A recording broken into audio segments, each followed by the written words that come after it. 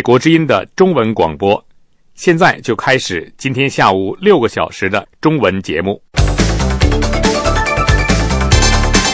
这1小时的节目是国际新闻、美语训练班、时事经纬、社论。首先请听国际新闻。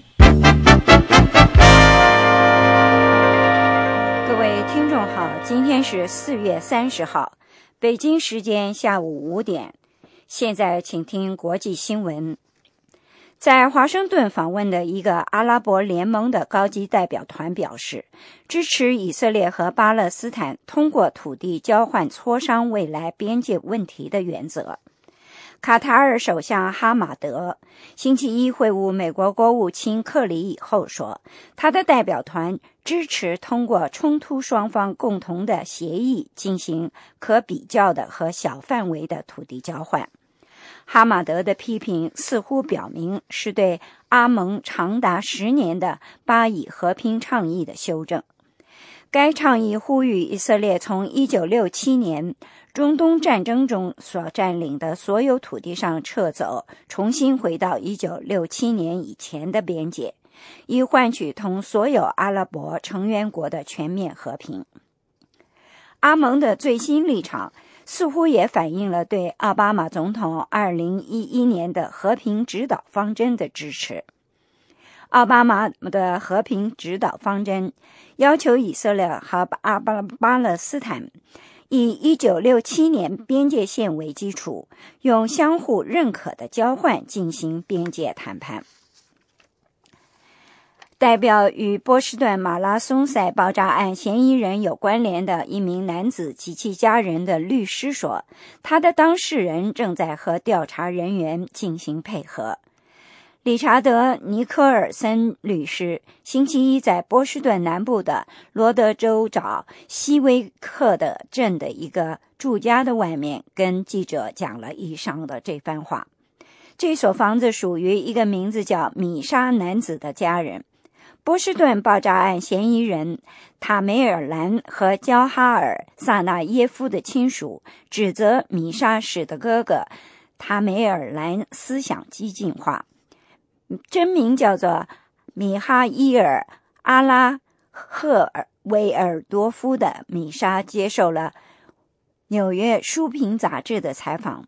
在星期天公布的一次采访中，这名39岁的亚美尼亚和乌克兰人后裔拒绝谈论他和萨纳耶夫家人关系的性质，但是他说他在过去的3年时间里和萨纳耶夫家人没有任何联系。米莎的律师说，米莎及其家人已经回答了当局提出的所有的问题。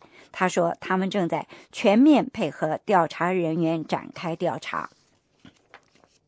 总部在美国首都华盛顿的人权组织现在自由星期一向媒体发出英文请求援信，信中说，据中国山东临沂监狱狱方透露，流亡美国的中国人权活动人士陈光诚的侄子陈克贵患上了急性的阑尾炎，但是狱方不允许他到医院看病，也不允许医生来给他看病。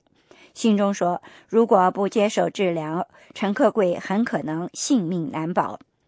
人权组织现在自由就陈克贵目前的状况向联合国禁止酷刑与其他反残酷、非人道与压迫人性待遇的特别报告员提交了紧急行动求援信，并且呼吁美国政府向中国政府施压，让陈克贵尽快就医。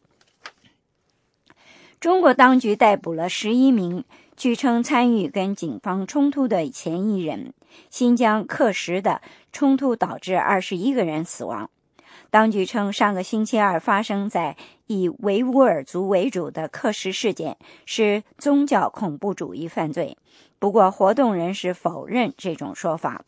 中国说，在主要是穆斯林维吾尔人地区正面临不断抬头的极端主义者的威胁。极端主义者想要建立一个叫做东突的独立国家。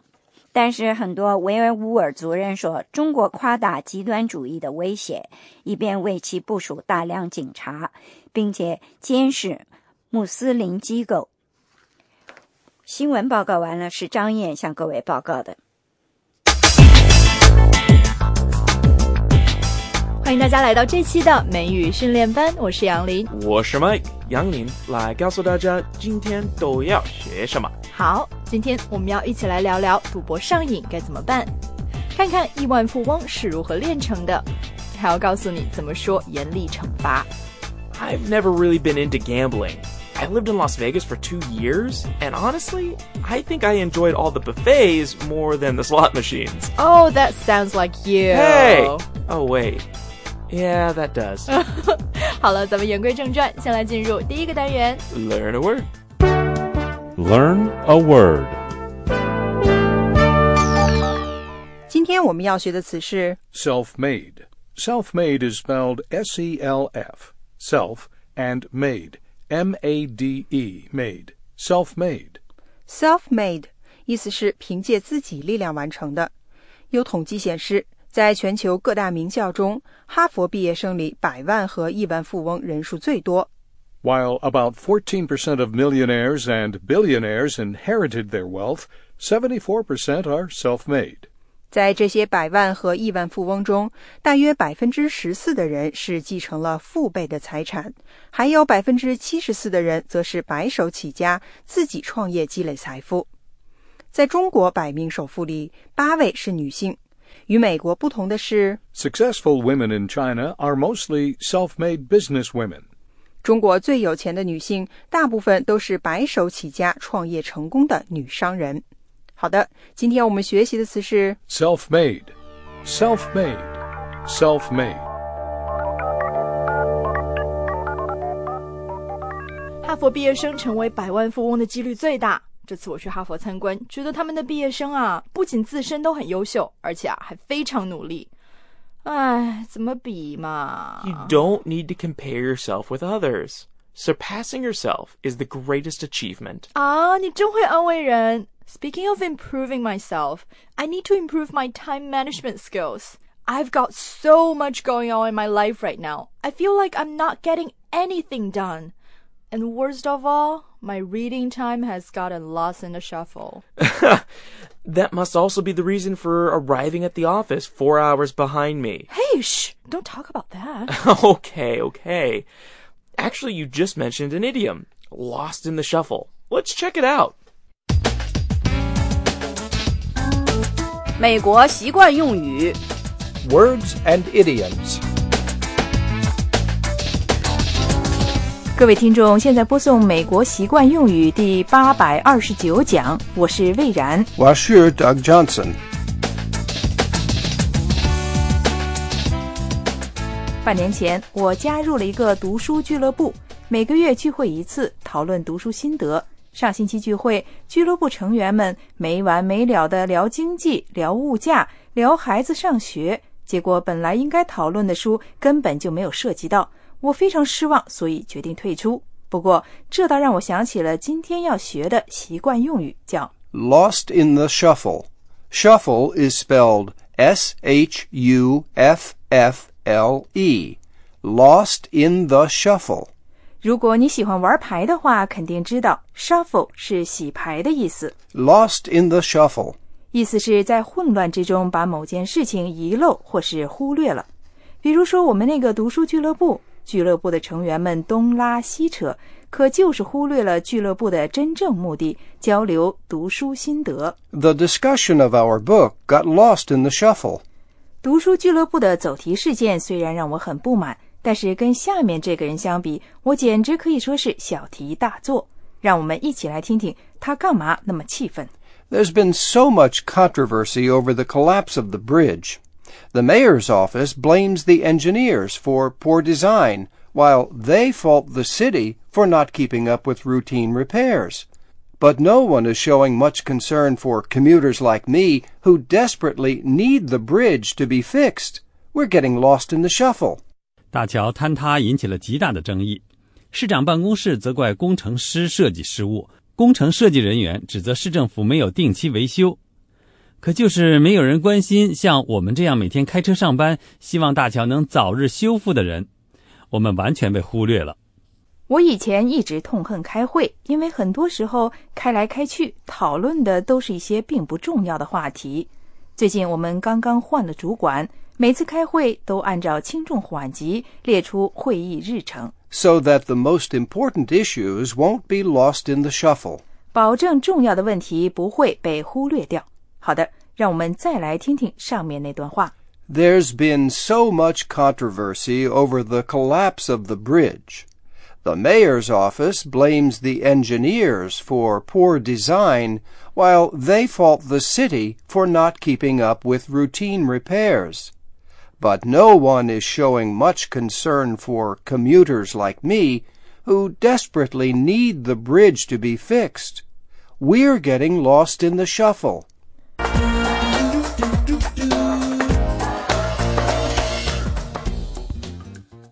大家都希望得到重视，孩子也不例外。让我们听听下面这个人对自己童年的回忆。Growing up as a middle kid in my family could be tough. Sometimes my folks seemed to spend a lot of time looking after my younger brother and sister, or worrying about my older siblings. Is it any surprise I felt lost in the shuffle? I wanted Mom and Dad to notice me more often. 这个人说，我上面有哥哥姐姐，下面有弟弟妹妹。小时候，父母不是在照顾弟弟妹妹，就是在关心哥哥姐姐。我觉得自己简直被遗忘了，这不奇怪吧？我真希望爸爸妈妈能更多的注意到我。我表妹就是这种情况。小的时候，她大部分时间都是在跟院子里的孩子玩，经常在邻居家吃饭，甚至过夜。这倒培养了她跟人打交道的能力。如今，她已经成了一个成功的公关总裁。好的，我们再来听一下上面的例句。Growing up as a middle kid in my family could be tough. Sometimes my folks seem to spend a lot of time looking after my younger brother and sister, or worrying about my older siblings.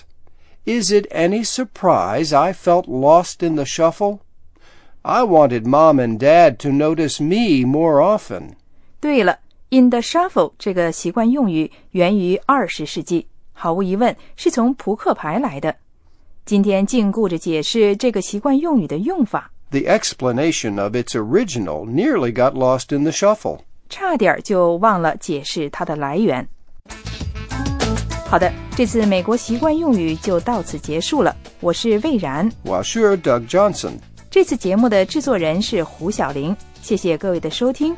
我知道大家每天的工作生活十分繁忙，但我还是要提醒大家，英语水平的提高靠的是勤学苦练。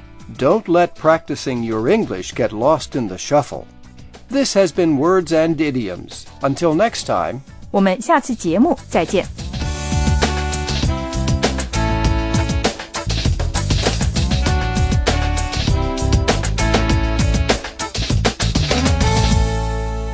So, how do you feel as the second kid in the family, Mike? Do you feel like you are lost in the shuffle?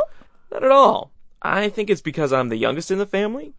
I get tons of attention from my parents. What about you, huh? You must always be the center of attention since you're the only child. Yes, but sometimes I feel like there's just too much attention on me. My parents want to protect me from everything. That sounds like my parents, too. When I went to Las Vegas for my internship, they were so worried that I was going to come home with a gambling problem. 理解父母吧。不过我觉得你永远都不会成为赌徒 because you will be spending too much time and money on the great buffets. True, true. Actually, we're going to touch on gambling in today's business etiquette. Kelly and Patricia are going to Macau for a business trip, and Patricia seems really excited to go gambling. Let's see what we can learn from them. 礼节美语。Patricia 去找同事 Kelly。Hey Kelly, the boss just called me into his office. You and I have to go to Macau for a meeting with our international marketing department. The meeting is on a Friday afternoon, so I was thinking we could spend the weekend down there. Macau, eh? So I guess you're thinking about doing some gambling, right? Well, it is legal in Macau. We might as well take advantage of this golden opportunity. Oh, there's John.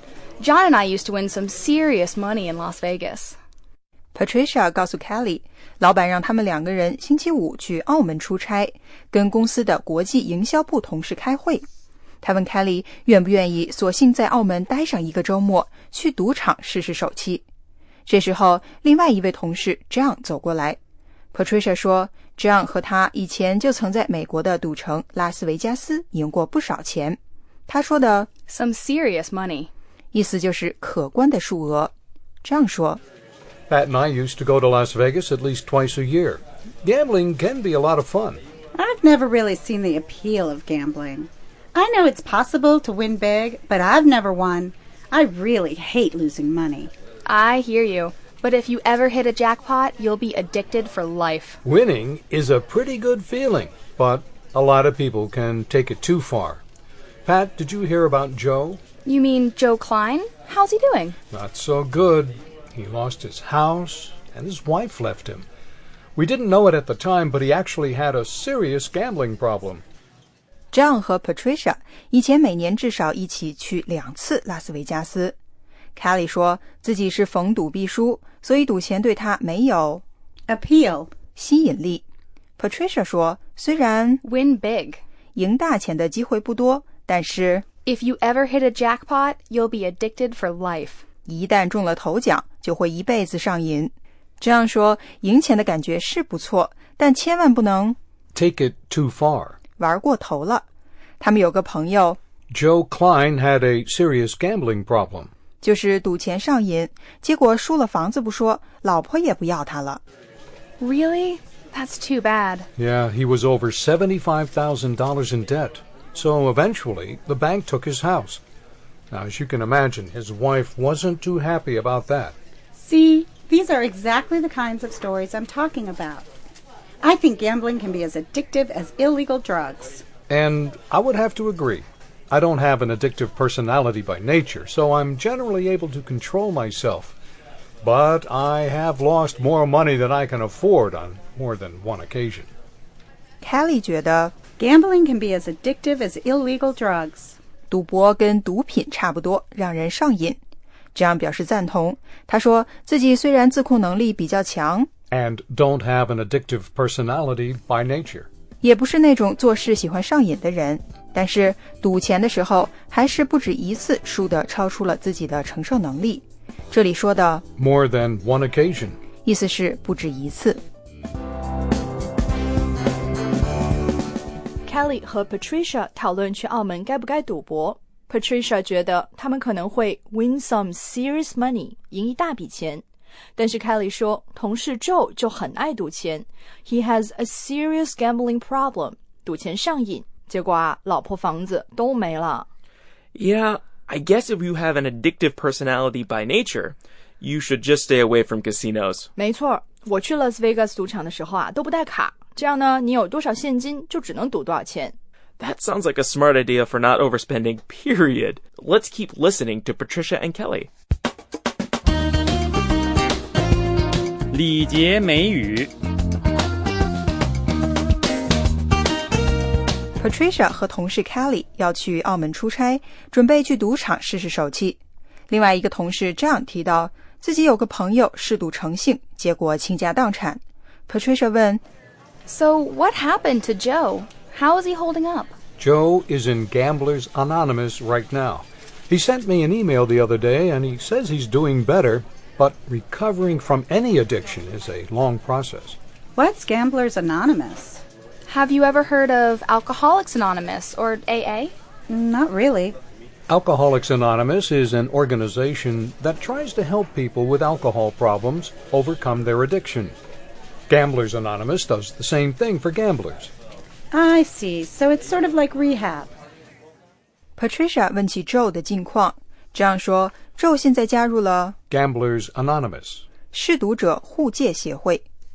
Gamblers Anonymous 跟 Alcoholics Anonymous 嗜酒者互戒协会差不多，是帮助赌徒戒赌的组织。在英语里，有某件事情上瘾可以用 problem 这个字，比如 He has a drinking problem. 他嗜酒成性， He has a gambling problem. 他赌博成性。因此说，嗜赌者互戒协会差不多也就是一种戒毒组织。It's like a rehab. Rehab is spelled R-E-H-A-B. Rehab. 是戒毒、戒赌中心的意思。这样接着说 That's right. Gamblers Anonymous offers a support system to gamblers who have a problem. Well, I hope your friend gets better soon. So, what casino games do you usually play? I've always liked card games, poker especially. I don't like slot machines because I don't think there are any skills involved. I like poker and all kinds of table games, but my favorite is blackjack. Blackjack is a nice mix of skill and luck.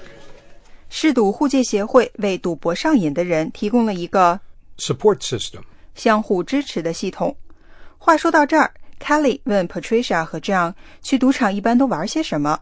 Patricia 说自己一般都是玩 Card games. 玩牌，她不喜欢拉老虎机 Slot machines.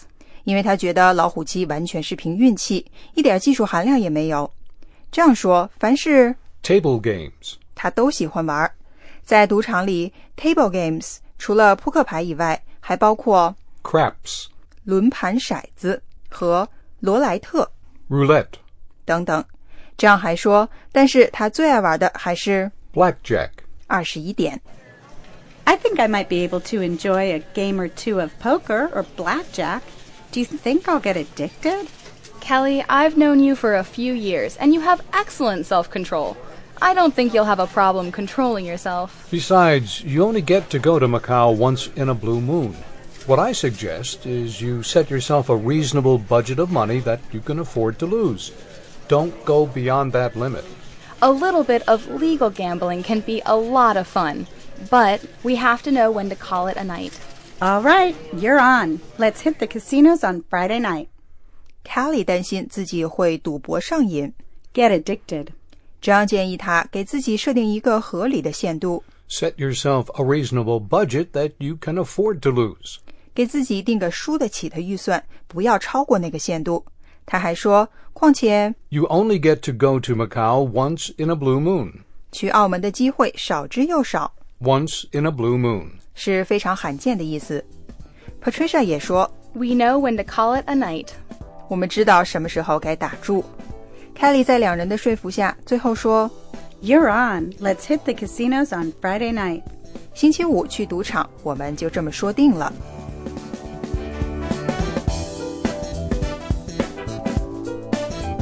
Exactly. A little bit of legal gambling can be a lot of fun. 偶尔去一次赌场玩玩，其实还挺有意思的。I don't think you should ever try it. Youngling, remember your addiction to Korean sitcoms? Or cheesecake? Or ice cream? Maybe I have an addictive personality by nature. I don't think so, but I do know of a good Korean sitcoms anonymous group if you're ready to kick the habit. 咱们接着来听下面的 Learn a word， 再来多学学 addictive 这个词的用法。Learn a word. 今天我们要学的词是 Addictive. Addictive is spelled A-D-D-I-C-T-I-V-E. Addictive. addictive， 容易让人上瘾的。 Deaths from drug overdoses rose for the 11th straight year in 2010. Most cases were accidents involving addictive painkillers. 2010年，药物服用过量造成的死亡事件连续11年持续上升，其中大部分案例都涉及服用后容易上瘾的止痛药。脸书网和推特网的用户总数加在一起有10亿多人。美国芝加哥大学的研究人员发现 Social networking can be more addictive than nicotine or alcohol. 使用社交网站甚至可能比尼古丁和酒精更让人上瘾。好的，今天我们学习的词是 Addictive. Addictive. Addictive. Social networking is totally addictive. I can't go on one day without checking my Facebook. Yeah. The first thing I do in the morning is check my Gmail and my Facebook accounts on my cell phone. And I definitely check my email more than necessary. You are totally addicted to your cell phone. You even take it with you when you go to the bathroom. Well, let's talk about something else. We still have one last segment to go. 小样儿，好吧，来听今天的最后一个单元。美国习惯用语 Words and idioms. 各位听众，现在播送美国习惯用语第830讲，我是魏然。我是 Doug Johnson. 我刚刚参加了3天的电脑安全培训班，负责培训的老师对学生要求特别严格，对我们这些大记者是丝毫不留情面。我的一个同事就因为培训最后一天迟到了20分钟，被老师请出了教室，要他下次培训班从头来过。不过这倒让我想起了今天要学的习惯用语，叫 Lower the boom. Lower is spelled L-O-W-E-R, and boom, B-O-O-M. Lower the boom. 大家都知道 low 是低的意思，后面加上 er 变成 lower 就是动词，是降低放低的意思。 Lower the boom. 里面的 boom 是一个帆船上的专业术语，指的是张帆杆，又叫下横。 Lower the boom. 这个习惯用语是严厉惩罚的意思。比如说刚才谈到的培训班的那位老师，对学生迟到进行了严厉的惩罚。 She lowered the boom on the student.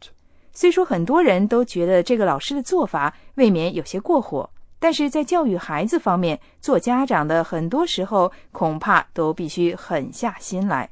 让我们一起听听下面这位父亲是怎么说的。 We warned our teenage son not to come home late again, so when he returned after midnight, we were in the living room waiting. That's when we lowered the boom. For the next month, he'd have to stay in except for going to school. It was a harsh but necessary punishment. 这位父亲说，我们的儿子10几岁了，我们事先已经警告过他不要再晚回家，结果这次他又是晚上12点才到家。我们坐在客厅里等他，毫不留情地告诉他，作为惩罚，接下来的1个月里除了上学以外哪儿都不能去。这种惩罚虽然严厉，但也是绝对必要的。在美国，家长管教孩子不讲究打骂，经常用的手段就是在一段时间，比如说1个星期里，剥夺孩子出去玩，给朋友打电话、看电视、玩电子游戏等等的权利。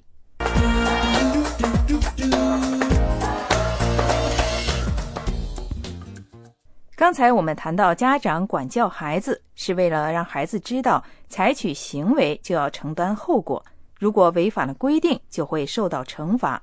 这么简单的道理，有时候连成年人都会忘记。让我们听听下面这个人是怎么说的。 A buddy of mine is stupid if he thinks he can avoid paying income taxes. Eventually, the government will find out and then lower the boom on him.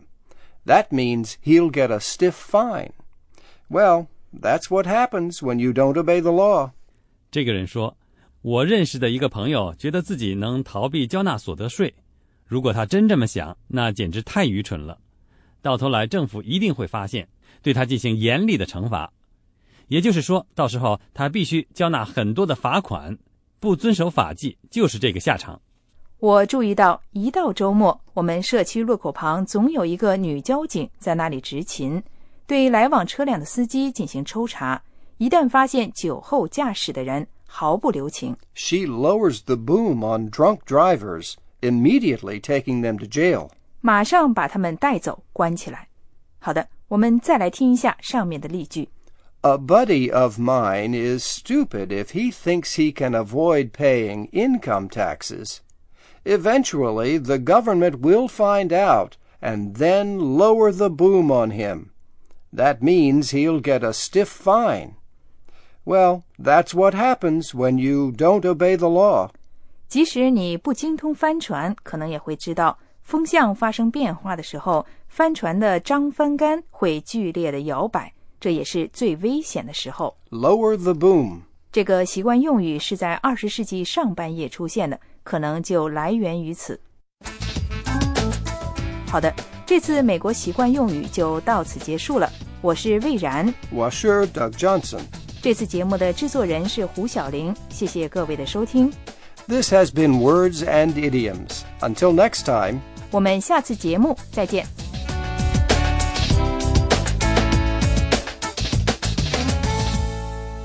好了，同学们，这次节目时间就到这里了。如果你有什么建议，或者呢想提什么问题，还是发电子邮件到美语@voanews.com。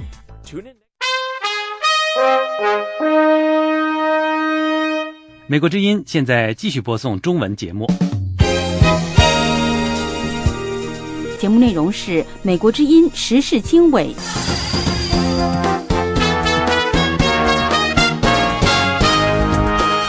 各位听众大家好，欢迎收听美国之音在4月30号星期二从美国首都华盛顿为您直播的时事经纬节目，我是您的主持人黄耀一。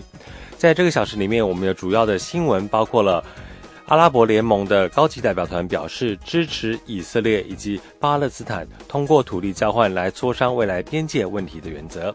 另外是在孟加拉国工厂大楼倒塌事件当中，2个西方的零售商承诺将会补偿受害者。另外，中国当局逮捕了19名卷入新疆暴力的所谓恐怖分子。还有中国盲人维权律师陈光诚的大哥陈光福家里遭到了威胁以及恐吓，但是他向中国的警方申报，但是警方却不受理。此外是台湾的前海基会董事长江炳坤说要让央视节目到台湾落地来治理台湾媒体乱象，引发了台湾内部的争议。以上新闻内容欢迎收听。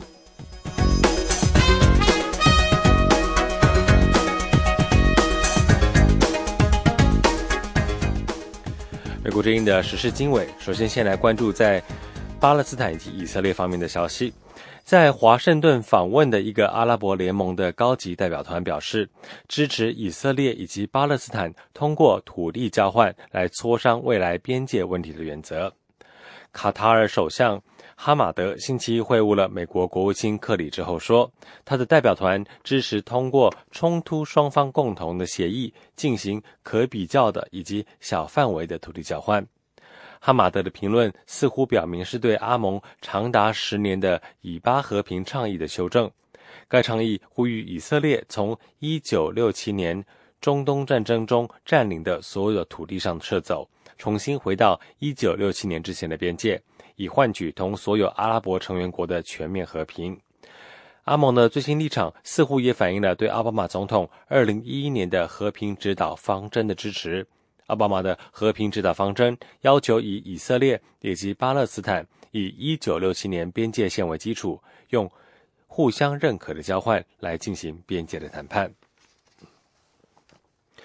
2个西方的零售商承诺将会补偿孟加拉国工厂大楼倒塌事件当中的受害者，当时工人们正在为供货商工作。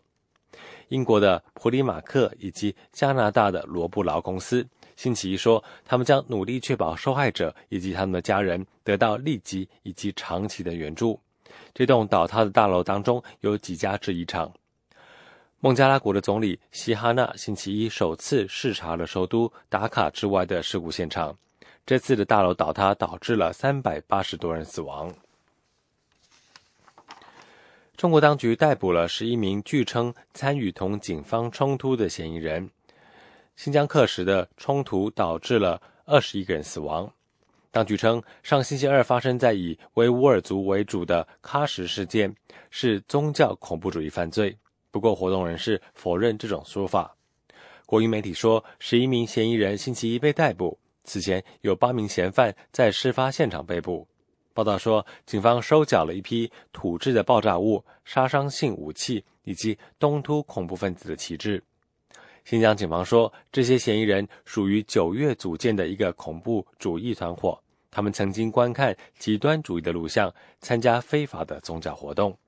他们说，该团伙曾经测试过爆炸物，并且计划今年晚些时候在喀什人口稠密的地方干出点大事儿。不过，警方没有详细说明。但是很多的维吾尔族人说，中国夸大极端主义的威胁，以便为其部署大量警察，持续的监视穆斯林机构边界。还有很多人抱怨，由于大量汉人的涌入，唯我的宗教以及文化受到了歧视。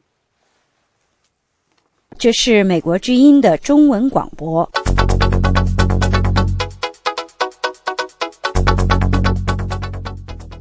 美国之音时事经纬，我是黄耀义。接下来关注中国方面的新闻。中国盲人法律维权人士陈光诚的大哥陈光福，从今年4月18号开始，不断的受到山东临沂地方当局的骚扰以及恐吓。4月30号凌晨，陈光福家再遭到危险，拨打了110报警，但是警方不但不出声，后来连报警的电话也不接。详情请听美国之音记者海燕发自香港的报道。星期二凌晨2点多，睡眠中的陈光福一家老小突然被院子里类似爆炸和落石的声响惊醒，并有一辆小车开着大灯晃照屋内。陈光福用手机拨打110报警，没人接，换个手机才有人接，但是报完警后1个多小时不见出警，再打报警电话就没人接了。陈光福星期二对美国之音表示，天亮后他到院子里查看，有多处碎啤酒瓶子和酒水印记以及一些石头，最大的一块有1公斤重。陈光福说，从4月18日起对他家的骚扰就没停过。4月19日，院子曾被扔进2只死鸡和1只死鸭。20号早晨，东狮谷村到处张贴辱骂陈光诚和陈光福的小字报，称陈光诚勾结鬼子、台独、美国佬，成为卖国贼等，并对陈光福进行威胁。4月21日凌晨，家里被扔石头，部分房瓦和玻璃被砸碎，1只死鸭子被扔进院里，门口被放了烧给阴间的冥纸。今年4月是陈光诚奇迹般的逃离被非法软禁的东狮谷村老家1周年。当时陈光诚在外界帮助下进入美国驻北京大使馆，引发美中外交危机以及国际社会对中国人权状况的深切关注。随后中国政府被迫允许陈光诚携家人前往美国读书。目前陈光诚在纽约大学学习法律，并在多种场合批评中国政府漠视人权。今年4月9日，陈光诚在美国国会众议院人权委员会上作证，并提交一个应对陈光诚长期在家乡受迫害负责的44位官员的名单，包括前政法委书记周永康、前山东省委书记、现中共中央常委张高丽、原山东省委书记李建国等人。陈光福说，对他家的骚扰是当局报复陈光诚在海外的活动。他说，应该与光诚的一些活动有关，他们明确的讲了，去美国国会作证，还提出了一个40多人的名单。他们曾经开过一个会，讲了3点。第一点，光诚提出了一个告了40多个人的一个黑名单，太可恶了。第二点说，光诚要到台湾去搞台湾独立，还说他要到西藏去搞西藏独立。他对光诚无可奈何，他就对家人骚扰迫害，试图通过这个方式来给光诚施加压力。美国之音记者打电话给东狮谷村所在的宜南县公安局双侯镇派出所，但都无人接听。记者联系上山东省公安厅督察部门，一位男士称不了解具体情况。如果民众打电话报警，我们肯定会出警的。如果是出现这种情况，应该当地公安机关会根据我们的这个相关的工作要求肯定会出警。你这样吧，这个情况我再了解了解吧，行吗？我给当地的公安机关了解一下这个具体情况，因为这个情况我们这边是不大清楚。另外，据报道，目前在监狱中服刑的陈光诚的侄子，也就是陈光福的儿子陈克贵，患急性阑尾炎，并已经化脓，但是当局拒绝了他保外就医的申请。陈克贵患上急症的消息已经引起国际社会的关注。美国人权组织现在就自由已经发布向联合国反酷刑及非人道待遇部门的紧急求助信，并呼吁美国政府向中国政府施压，让陈克贵尽快就医。另外，美国对华援助协会也发表声明，呼吁国际社会紧急关注。去年11月，陈克贵在缺乏正常司法程序下被判处3年零3个月监禁，罪名是故意伤害。人权活动人士说，在晨光城逃脱软禁后，当地政府官员和打手夜间闯入陈光福家，殴打其家人。陈克贵在危急下被迫自卫，用菜刀砍伤了镇官员。美国之音记者海燕，香港报道。这是美国之音的中文广播。中国的太空力量最近几十年发展迅速，从1970年发射第一颗人造地球卫星，到去年6月载有3名宇航员的神舟9号与在太空飞行的天宫1号成功对接。在今天的中国军力发展系列报道的最后一集当中，美国之音记者林峰将要为您介绍太空实力的提升对中国军力发展的意义。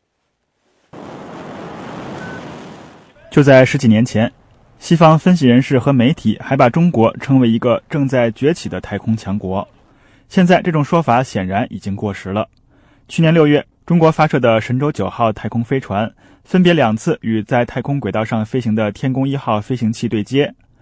2008年9月，神舟7号上的太空人翟志刚出舱作业，实现了中国历史上第一次太空行走，也让中国成为世界上第3个能够把人送入太空并进行太空行走的国家。中国在太空领域的很多方面已经走入世界领先的行列。中国的太空项目从创立之初就为军民两用设计，而且完全由中国军方负责。因此，中国太空实力的不断增强，也标志中国正在成为一个太空军事强国。举例来说，中国航天项目的设施都是归解放军总装备部管辖。中国的火箭发射场、航天器跟踪设施、远洋观测船，还有指挥控制中心，全部是由军队运作，无论是发射民用卫星还是军用卫星。当然，中国发展太空项目的根本目的，首先是为了促进经济发展和提高综合国力，特别是在1980年代中国太空项目刚刚起步之时。太空被看作是一个集众多高科技于一身的领域，它包括先进材料、发电、精密仪器制造、能源储存、电信、电脑和高级设计，所有这些都被认为是有助于打造一个强大的国家经济发展基础。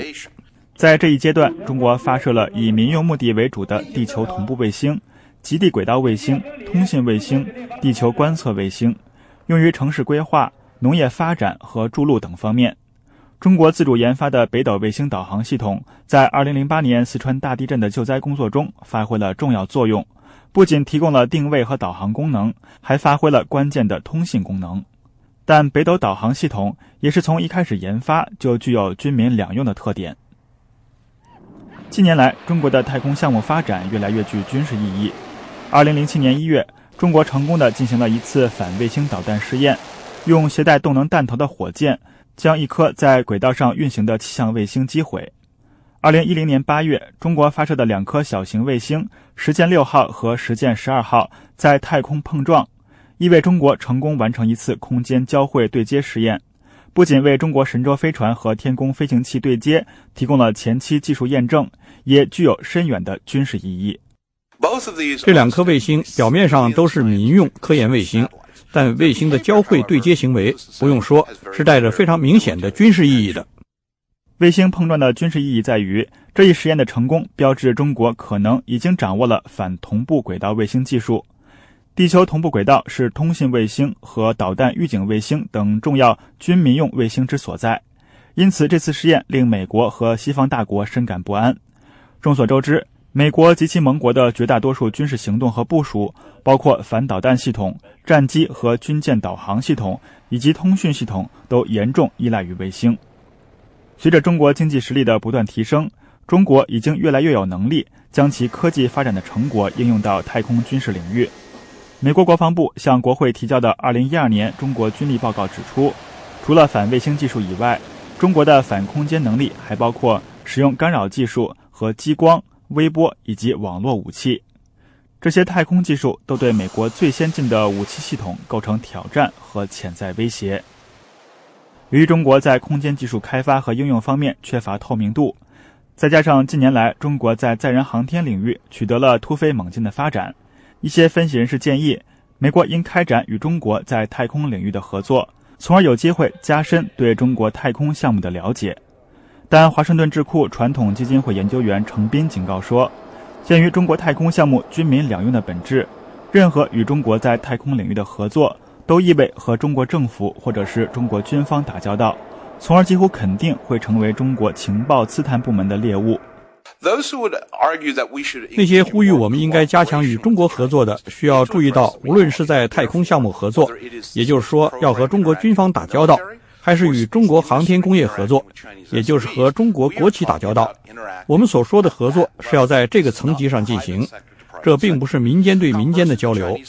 所以对中国方面来说，无论是从军事角度还是商业角度，搜集信息都是必不可少的。这也意味着我们的航天产业很有可能会成为中国情报部门的目标。在可以预见的未来，中国将继续大力发展其太空项目。对于具有军民双重意义的中国太空项目来说，在太空领域保持领先将远远不止于在军事领域的优势。VOA 卫视林峰，华盛顿报道。美国之音时事经纬，欢迎收听。美国之音的时事经纬，我是黄耀义。4月29号是北大的右派才女民主斗士林昭被秘密枪决的45周年忌日。但是在这4月29号的前一天呢，包括了前中共改革派领导人胡耀邦的三子胡德华在内的一些人在北京聚会，而纪念了林昭等人。下面请听美国之音记者海燕在香港的报道。前中央党校理论研究室副主任、前中国政治体制改革研究会干事长杜光教授说，有胡耀邦三子胡德华星期天首次参加的聚会，主要是纪念一些在4月份去世的人，也包括1968年4月29日在上海被当局秘密枪决的民主先驱和斗士林昭。杜光教授表示，星期一有朋友从苏州灵岩山林昭墓打来电话，说许多人前往悼念林昭，受到当地警察等人的阻拦和殴打，他对此表示不解。他说，在当前纪念林昭非常具有意义。林昭是民主运动的先行者，最早提出在1957年反右运动的时候就已经很明确地树立了建立一个民主政治的新社会的这样子一个理念。尽管是化成右派，甚至被关进监牢，他都没有放弃他争取民主自由的理念。这样子一个是为了民主自由而献身的先行者，值得我们后人纪念、学习、继承他的不屈不挠的精神，为中国的民主自由斗争到底。杜光教授说，由改革派政论家辛子霖、知名科普作家陶世龙和他本人等发起的美约聚会已进行了多年，近年来由一些前右派的子女负责组织活动。对外披露萨斯疫情的前解放军军医蒋彦勇经常参加，前改革派领导人赵子阳智囊鲍同参加了4-5次，胡耀邦三子胡德华则是第一次参加。杜光说，星期天的聚会有40多人，其中包括一些年轻人。他说，昨天那个讨论内容，一个是纪念李慎之去世10周年，胡耀邦去世24周年，另外还有林昭、张志新，他们都是4月份去世的。我们一般都是有老年人1个月见一次面，主要是交流一些思想，随便聊聊天吧。碰到一些有关的问题的话呢，也有些主题吧。1932年出生的林昭，本名彭令昭，1957年在北京大学上学期间被划为右派，后被当局以阴谋推翻人民民主政权罪和反革命罪，从1960年起长期关押。他在狱中坚持信仰，并书写了20万字的血书和日记，控诉对他残酷政治迫害，表达追求人权、自由和平等的信念和追求。林昭1968年4月被当局秘密枪决。美国之音记者海燕，香港报道。这是美国之音的中文广播。江苏省苏州市的警方日前严格控制民众自发参加纪念原右派学生林昭的活动，有1人是遭到警员殴打，而这个事件被视为是观察当前中国政治氛围的一个窗口。下面请听美国之音记者申华从华盛顿发来的报道。1968年4月29日，原北京大学右派学生林昭在上海被秘密枪决。林昭被视为是为中国思想和信仰而死的中国知识分子。当年他被处决后，当局还要求其家属缴纳0.5元的子弹费用。林昭墓地位于江苏省苏州城外，今年4月29日是林昭遇难45周年纪念日。星期一，全国各地的100余名民众自发来到苏州祭扫，不过被早已等候在那里的大批苏州警方和便衣驱离。广州民权律师刘世辉星期一在网上发推说，他和同伴还没有到达林昭的墓地，就遭到现场便衣的殴打，右半侧脸火辣辣疼痛。于是他们向警方报警，并且要求发给报警回执，但遭拒绝。刘世辉对美国之音说：“没有给，一直没给。我们在那里抗争2个小时的，不肯给。不肯给的话呢，后来因为这个我们也饿了1天了，没吃饭。再者的话呢，还有其他朋友在外面等我们，所以这样就出来了。”被打的还有四川异议人士陈云飞。陈云飞对美国之音说：“我们也不能确定他是警察，但是一定是疑似国保国保警察。因为他们有警察配合，有特警配合，不然他们没那么的权利，对我们拳打脚踢，用棒子打脑袋，抢劫我的名片，抢劫我的训诫书，我的我穿的艾薇薇的头像的印有艾薇薇头像的 T 恤衫也被抢去了。”美国之音星期天晚上打电话到藏书派出所询问报警给回执事宜、刘世辉和陈云飞的情况以及纪念林昭的相关问题。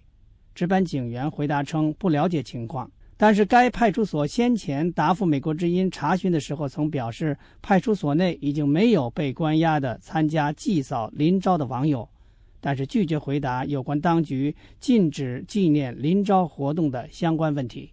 刘世辉说，星期一他没有能够到达林昭的墓地祭奠，眼见1天的时间已经错过，明天能否成行他还说不清楚。祭扫林昭墓地是他3年来的梦想。祭奠林昭遭苏州警方阻挠和殴打事件是否是孤立事件？刘世辉说，事件具有某些新时期的特点，因为据他所知，苏州警方以前并未禁止纪念林昭的活动。他说，今年的情况似乎表明，当局要将一切不安定因素闪电般地消灭在萌芽状态。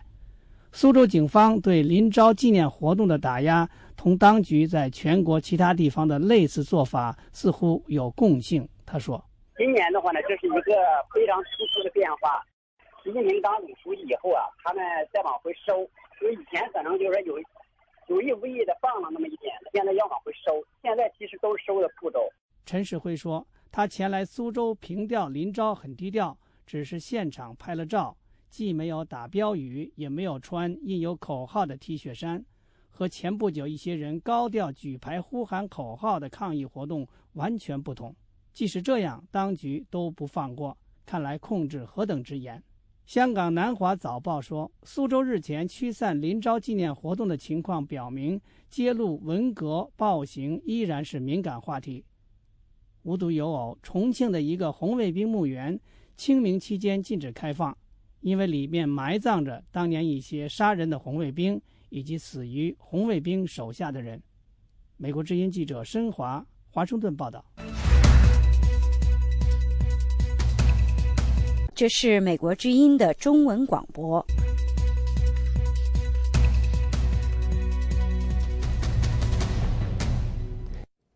美国之音时事经纬，我是黄耀义。接下来关注台湾方面的新闻。台湾朝野立委要求军方以及国安单位做好网络的防护工作，并且增强电子信息战的作战能力。下面请听美国之音特约记者张永泰从台北发来的报道。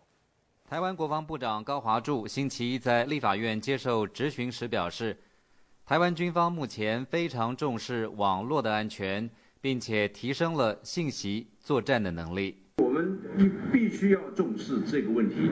过去我们在这段时间里面，特别在国安会里面也成立了一个治安办公室，我们也派了相关的高阶人员去支援。高华柱部长指出，除了原有的信息电子作战指挥部3个中队之外，还即将成立第4个中队。上个月在外岛澎湖所举行的汉光军事演习也纳入相关的演练科目。在野的民进党立委萧美琴表示，台湾军方目前的武器非常依赖卫星通讯，这也是未来敌军攻击的重点，国防部必须高度重视。以后的作战不是中国军在澎湖抢滩我们不是施琅当年在打台湾的那种打法了，不是在澎湖抢滩你反而网络攻击对国家安全的一个伤害，对我们基础设施的伤害，各种的伤害影响的层面是更大。萧美琴委员还说，中国军方在上海浦东的61398网军部队日以继夜有系统地对全世界进行攻击，已经成为美中之间重要的安全议题。执政的国民党立委林玉芳表示，台湾高速铁路日前因为信号故障出现开通之后首次停驶的记录，国安局应该调查原因，是否是受到中国网军的攻击。此外，台湾国安局也应该学习中国军方，吸收民间的黑客加入服务的行列。台湾国安局副局长张光远答复指出，目前初步排除高铁停驶事件和中国网军攻击有关。至于国安单位确实在招募民间的信息人才，他说，必要的时候，台湾网军也有攻击的能力。在野的民进党立委蔡黄郎表示，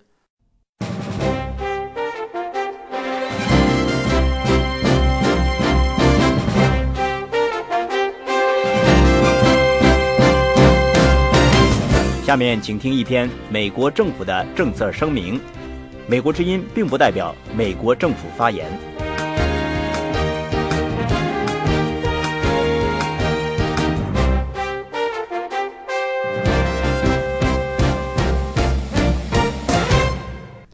美国国务院发布的年度人权报告指出，在这一年里，对西藏自治区和其他藏区人权的尊重和保护明显恶化。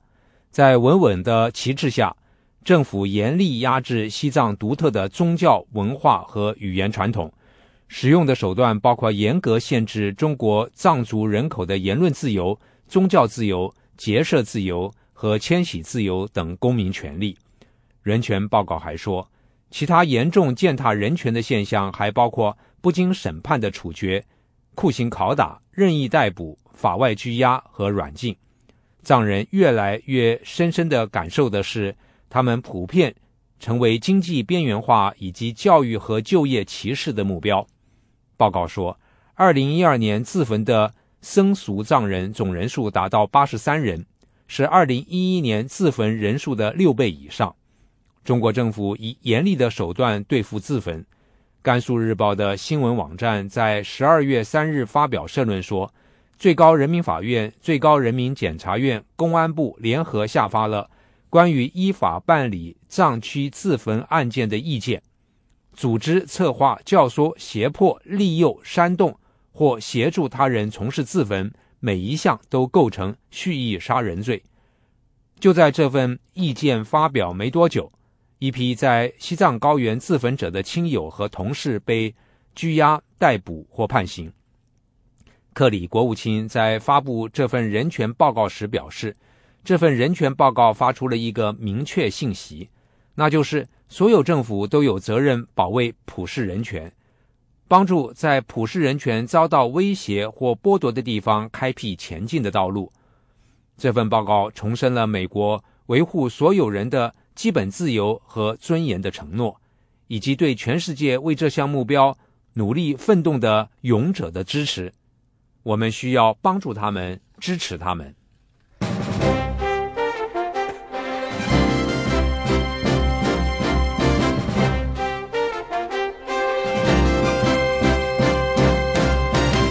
以上播出的是一篇美国政府的政策声明。美国之音并不代表美国政府发言。